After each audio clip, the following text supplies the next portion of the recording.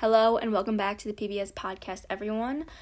Today I am starting a new series that I'm calling Mental Health Mini-Sodes, I guess you could say. Well, not I guess, that's what I am calling it. But basically this series is going to highlight a bunch of disorders or mental health disorders that aren't talked about a lot and don't have a lot of awareness towards them.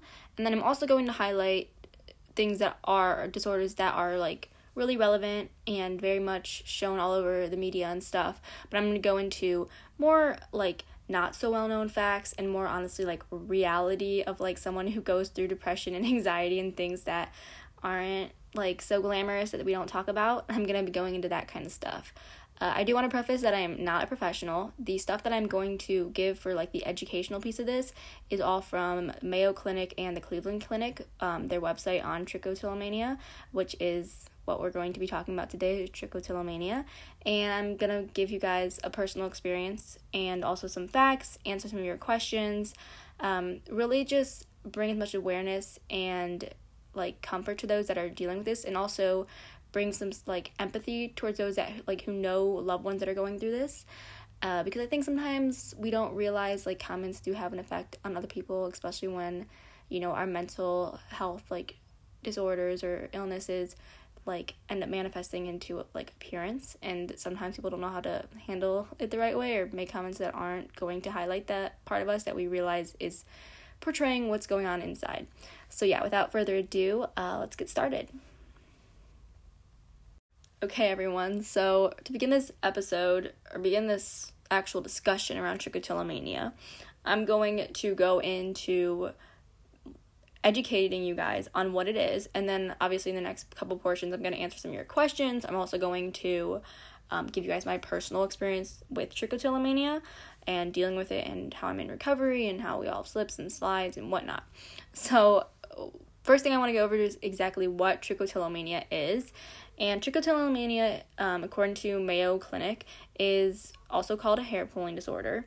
It is a mental disorder that involves recurrent, irresistible urges to pull out hair from your scalp, eyebrows, or other areas of your body despite trying to stop. And hair pulling from the scalp often leaves patchy bald spots, which cause significant distress and can interfere with social or work functioning. I also want to say that as someone that deals with this, you will get patchy bald spots, not just on your scalp, if you're picking at other or pulling at other areas that have hair. So, yeah. The next thing we're going to talk about is symptoms. So, signs and symptoms of trichotillomania, according to Mayo Clinic, often include repeatedly pulling your hair out, typically from your scalp, eyebrows, or eyelashes, but sometimes from other body areas and sites, and may vary over time. An increasing sense of tension before pulling or when you try to resist pulling, a sense of pleasure or relief after the hair is pulled, noticeable hair loss, such as shortened hair or thinned or bald areas on the scalp, or other areas of your body, including sparse or missing eyelashes or eyebrows, preference for specific areas or types of hair, rituals that accompany hair pulling or patterns of hair pulling, biting, chewing, or eating pulled out hair, playing with pulled out hair or rubbing it across your lips or face, repeatedly trying to stop pulling out your hair or trying to do it less often without success, significant distress or problems at work, social or in social situations, or school or in social situations related to pulling out your hair. So those are just what basically trichotillomania is, and also some symptoms and signs that it could be, that you see, you might be able to point out that somebody's struggling, and also symptoms that maybe you don't realize you're dealing with it and stuff. The point of me listing these things to you guys is so that you guys, people that are listening that have trichotillomania, feel less alone, and that it's okay to talk about these things and it's not something to be ashamed of. And it also hopefully will help someone that is a loved one of someone who's struggling with trichotillomania be more empathetic and understanding and stuff of this, or even if they know someone they love and they see them struggling with something that's they think is related to this, they know how to handle it. And hopefully this can bring more, validate them more, I feel too. So, yeah. Trichotillomania is different in the sense that it's something that I think some people just think is a bad habit, but in reality it is a mental health disorder because it is affecting your life negatively or impacting it negatively in a bunch of different scenarios. And I know one of the questions that I got from the Instagram thing I had up on my stories was what exactly are the complications of this? What is the, what are the actual negative effects that they're gonna, qualify it as a disorder. So I'm going to go through some of those, and this is according to the Mayo Clinic again, so it is professionally, it's backed up. So the first thing is emotional distress it can cause. So it means many people with trichotillomania report feeling shame, humiliation, and embarrassment. They may experience low self-esteem, depression, anxiety, and alcohol or street drug use because of their condition. Again, this also can bring about some bullying and stuff too, because it's becoming manifested in your outward appearance. And I talked about that too, is we need to stop making comments on people's outward appearance and kind of just be okay, they're going through something, or maybe that's just their style, you know what I mean? We don't have to make fun of them because something is different than maybe what we look like. The other thing too is problems with social and work functioning. Embarrassment because of hair loss may lead you to avoid social activities and job opportunities. People with trichotillomania may wear wigs, style their hair to disguise bald patches, or wear false eyelashes. Some people may avoid intimacy for fear that their condition will be discovered. So again, it can cause a lot of social interaction issues and a lot of work issues as well. So that does have a negative impact on your life. If you're constantly stressing about something like that, obviously it's going to negatively impact you, and it can heighten your anxiety and stuff. Skin and hair damage. Constant hair pulling can cause scarring and other damage, including infections to the skin on your scalp or the specific area where hair is pulled, and can permanently affect hair growth. So again, you're damaging your body in a different way. You may not realize it in the moment, but it does build up over time. The other thing, too, is that there's another disorder that if you eat your hair when you pick it, you get, hairballs. I'm not going into that disorder right now. We will get into... I think I'm going to do an episode on that one, though. But for right now, this is just trichotillomania is what I'm focusing on. The other reason that people don't understand when it comes to trichotillomania is that there are a bunch of risk factors. It's not just, you have stress, this is how you cope with it because, you pick at your hair, it makes you feel a relief of sense and of sorts. There are other risk factors that people don't often talk about, one of them being family history. If you have a relative that may struggle with it but hasn't been diagnosed with it, then you are at a higher risk of developing it. The other thing is age. Usually between the ages of 10 and 13 is when it becomes a lifelong problem. When you're an infant, you may pick at your hair and stuff or pull at it, but it goes away on its own without treatment typically. Also, if you have other disorders like depression or anxiety or obsessive compulsive disorder, you have a higher risk. The other thing too with obsessive compulsive disorder is that this trichotillomania is highly, it's highly compared to obsessive compulsive disorder, or becomes a factor of it because it's so ritualistic and it becomes so automatic when we do it so often that we just do it without thinking. So it's that obsessive part where we have to have this ritual, and it's also compulsive. Okay, so now I'm going to go into my personal experience with trichotillomania, and I'm also going to kind of look at some of the stuff that the Mayo Clinic describes, I just went through, some of the educational stuff, and kind of see if it's relevant to what I deal with, or even correlates, or if I think some of this does pertain, to people, or if it's just kind of too universal. I don't know if that makes sense, or too ambiguous. So the first thing is how I came to develop it. So I came to develop it around stressful situations. That's what mine, risk factor was stress. So it definitely was happening in my junior year of high school, so last year, but wasn't to an extreme extent. I saw my therapist, my previous therapist. I have a new one now. My previous one, brought it up to me once when I mentioned that I was doing it, but I wasn't showing it. And that's the other thing, too, is this is why we stopped needing to put, an emphasis on, the physical appearance of someone. If you're dealing with it, and maybe it's not so extreme as somebody else. I didn't have bald patches yet, but I was still picking at my eyebrows. Then, I still deserved help, and I didn't get it. But she had mentioned it, once, said the word trichotillomania, but I did not remember it, and it wasn't brought to my attention until, I ended up getting to that extreme point where if you saw me in the fall of this year, so in, I guess, the fall of 2022, my eyebrows were very thick in previous years, okay? And coming up on, fall, I was going through the college recruiting process for running. I was dealing with, postseason for cross country my senior year, hitting the realization that I'm going to college soon, all these things added up, and I used, that as a coping mechanism as we deal with stress. and I ended up getting like a very large bald spot on both my eyebrows that are like in the middle of my forehead, so like the beginning of them. They both had huge like bald patches. Like I was missing like half my eyebrow. And then also like my eyelashes, I started picking up my eyelashes. They didn't get to the same extent that my eyebrows did, but yeah, you could like physically see it now. And I didn't have a word for it. I just thought this was completely normal. And I went up to my coach the one time and my friend or my teammate and my friend, same thing. And I was like, yeah, like, do you ever just like pick at your hair, like, you know, when you're like super stressed? And they looked at me like I was crazy, and they're like, no, what are you talking about? And that's when I realized, like, oh, this isn't normal. Like, this is something that I'm dealing with. It's not just a bad habit. It's a mental health disorder, and I do need help, and I do want to get better, yada yada yada. So fast forward then to me getting a new therapist in December. So like, yeah, like right after my birthday, because I turned 18. So I turned 18 December 1st. And then right after, like, I could be with this therapist. And they told me, they're like, yeah, like, that is, you know, a disorder. But didn't give me a name to it.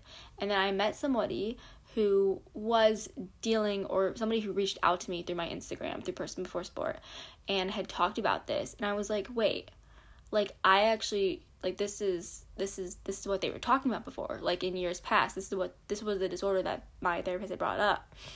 And then I realized, like, yeah, I have this and I want to get better, because this is not a healthy coping mechanism. There's other ways that I can deal with stress, anxiety, tough situations, and that doesn't involve, I personally view trichotillomania as self-harm for me, because I'm doing something that I know is hurting myself and will have maybe even future consequences, especially if I, you know, do it so much that I end up not being able to regrow hair and stuff and different stuff like that, and it can have damage onto your skin.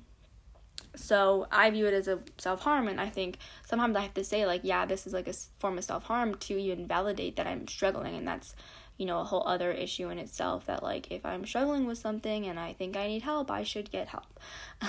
But yeah, so that's kind of my personal, I think, story with it. Right now it looks a little better, my eyebrows, my eyelashes, but it's definitely not like it used to be. But I'm in recovery, and hair growth does take time.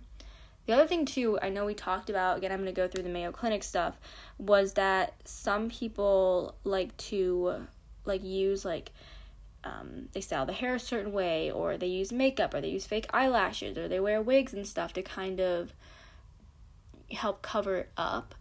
For me, personally, I tried to do that when it got really bad, especially during the winter time, and because my eyebrows are really dark, so I would get, like, obviously really, like, fair and stuff in the summer, not in the summer, in the winter time, so you could, like, see it more, or I felt like it stuck out more. So I tried to, you know, pencil it in with, like, an eyebrow pencil and stuff, and it looked like cartoon eyebrows, like cartoon character eyebrows. So that didn't work for me. It just didn't work. It didn't look right. And so I was kind of like, okay, I'm only putting, like, I didn't like how I looked with these cartoon eyebrow things that I was doing, but I kept drawing them on because I felt like, oh, I don't want people to know about this, and I feel ugly because I'm showing that I'm struggling, or that, not even that I'm showing that I'm struggling, but that you can see, you know, what's going on inside is now manifested in my outside appearance. And I was so ashamed of how I looked that I was, you know, doing something that my authentic self didn't want, you know, like that whole, like, drawing on the eyebrow thing. That was not what I wanted. Like, I did not think I looked good with it. And I would much rather just wear, you know, nothing and just be like, okay, it's there, you know, whatever.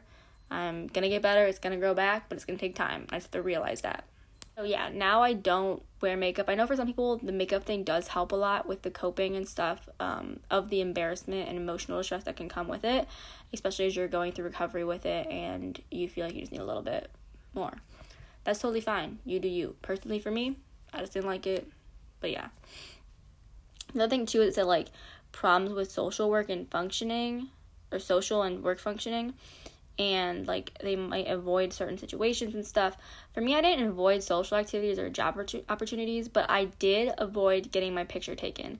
I did not like getting my picture taken because I did not like seeing that, like, that bald spot. Like, it, to me, like, obviously I think to anybody else that was looking, like, I don't think they might have noticed it, but didn't have, maybe I would hope they didn't have as much judgment as I do.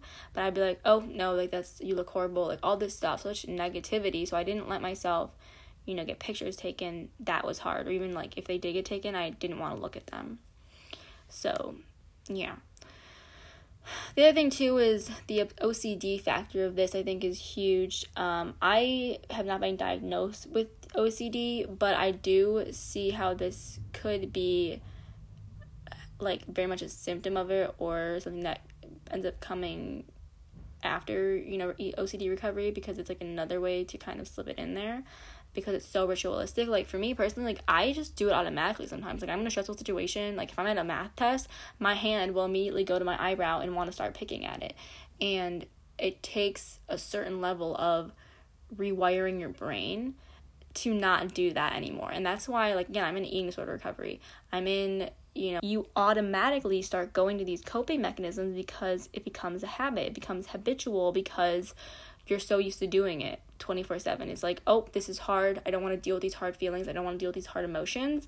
Let me just, pick at my eyebrow. Let me just, avoid food, which is not okay. We don't do that anymore. But, those were unhealthy coping mechanisms that became so automatic for me that they are like a habit. So breaking a habit and breaking, an addiction even, because I feel like this is like an addiction. If it's unhealthy, it's an addiction, is so hard. And that's why, I think I reward people that are going through, recovery from trichotillomania, recovery from, being an alcoholic, recovery from whatever you're recovering from. It's so hard because you've been conditioned to do certain things for so long, but, like, now you're brave enough and strong enough to be like, I want to change. And you're going against these, conditioned, responses to hard situations. You're going against those ones that you've conditioned into yourself, and you're rewiring it. And that's completely hard. Not completely, it's very hard to do, but it's amazing to see that you have so much care for yourself. So I think when you think that you are not doing well, or you feel like you're a failure because you deal with certain things like this, like, look at yourself. Be like, oh my gosh, like, I made the decision to do that. Like, just showing up and saying that you want to change is, like, half the battle. So, again, like, this is kind of my personal experience with this, but I also just want people that are dealing with trichotillomania to realize they're not alone. Because you're not alone, and you deserve to get help and get better, and it's not something to be ashamed of, okay? Like, you know what? I think hair is overrated. My bald spots are not who I am. They're there because of my mental health, my mental illness, but I'm also not gonna just try to be like, hide it because I feel like somebody else is gonna judge me for it. That's their own problem. I'm getting better for me, and getting better might mean I have to deal with some of the consequences that came for the, self-harm. Yeah, but yeah. Next, I'm going to answer you guys' questions that you guys left on my Instagram stories. And then also I'm going to just highlight, like, a really cute voice message that I got from somebody that I know personally that, I don't know, just made my day, and I just kind of want to put it out there because they're such a nice person, and I just want to highlight them. So yeah. Okay, so for the next portion of this episode, I'm going to answer some of your guys' questions that I got. So the first one I'm going to answer is, what would be a good way, in your opinion, for someone to comfort another with trichotillomania? So, my best way, I think, for someone to comfort another with trich is to really just be open to what the person is saying. And when I'm saying that is, like, okay, you might not, this is where, like, you don't need to talk, you need to listen. I love that, like, saying, because I think people will just look at trich and be like, oh, it's just, like, a bad habit. But for somebody that's struggling, they know it's something that's negatively impacting them, and that is a disorder, because it's disorderly in your life. Like, it's not allowing you to function, to your highest, best self. So I think, this is when a loved one needs to listen to them and what they're struggling with, and let them explain to you what, trichotillomania is, and, how they can help. So I think the best way to comfort, like I said, is just listening.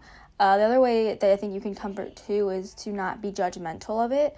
of them saying that and being like, oh, there's something wrong with you. Like, no, like, being like, okay, like, this is something that you have, this is not who you are, and I still love you because of it. So I think, even just voicing that instead of just, like, maybe thinking that, because I think, hearing it is just, it's so, I don't want to say validating, but it is validating, and it feels good to be seen. So I think, the best way, again, to comfort someone is to listen to them and to, show them that they are seen, and that you care.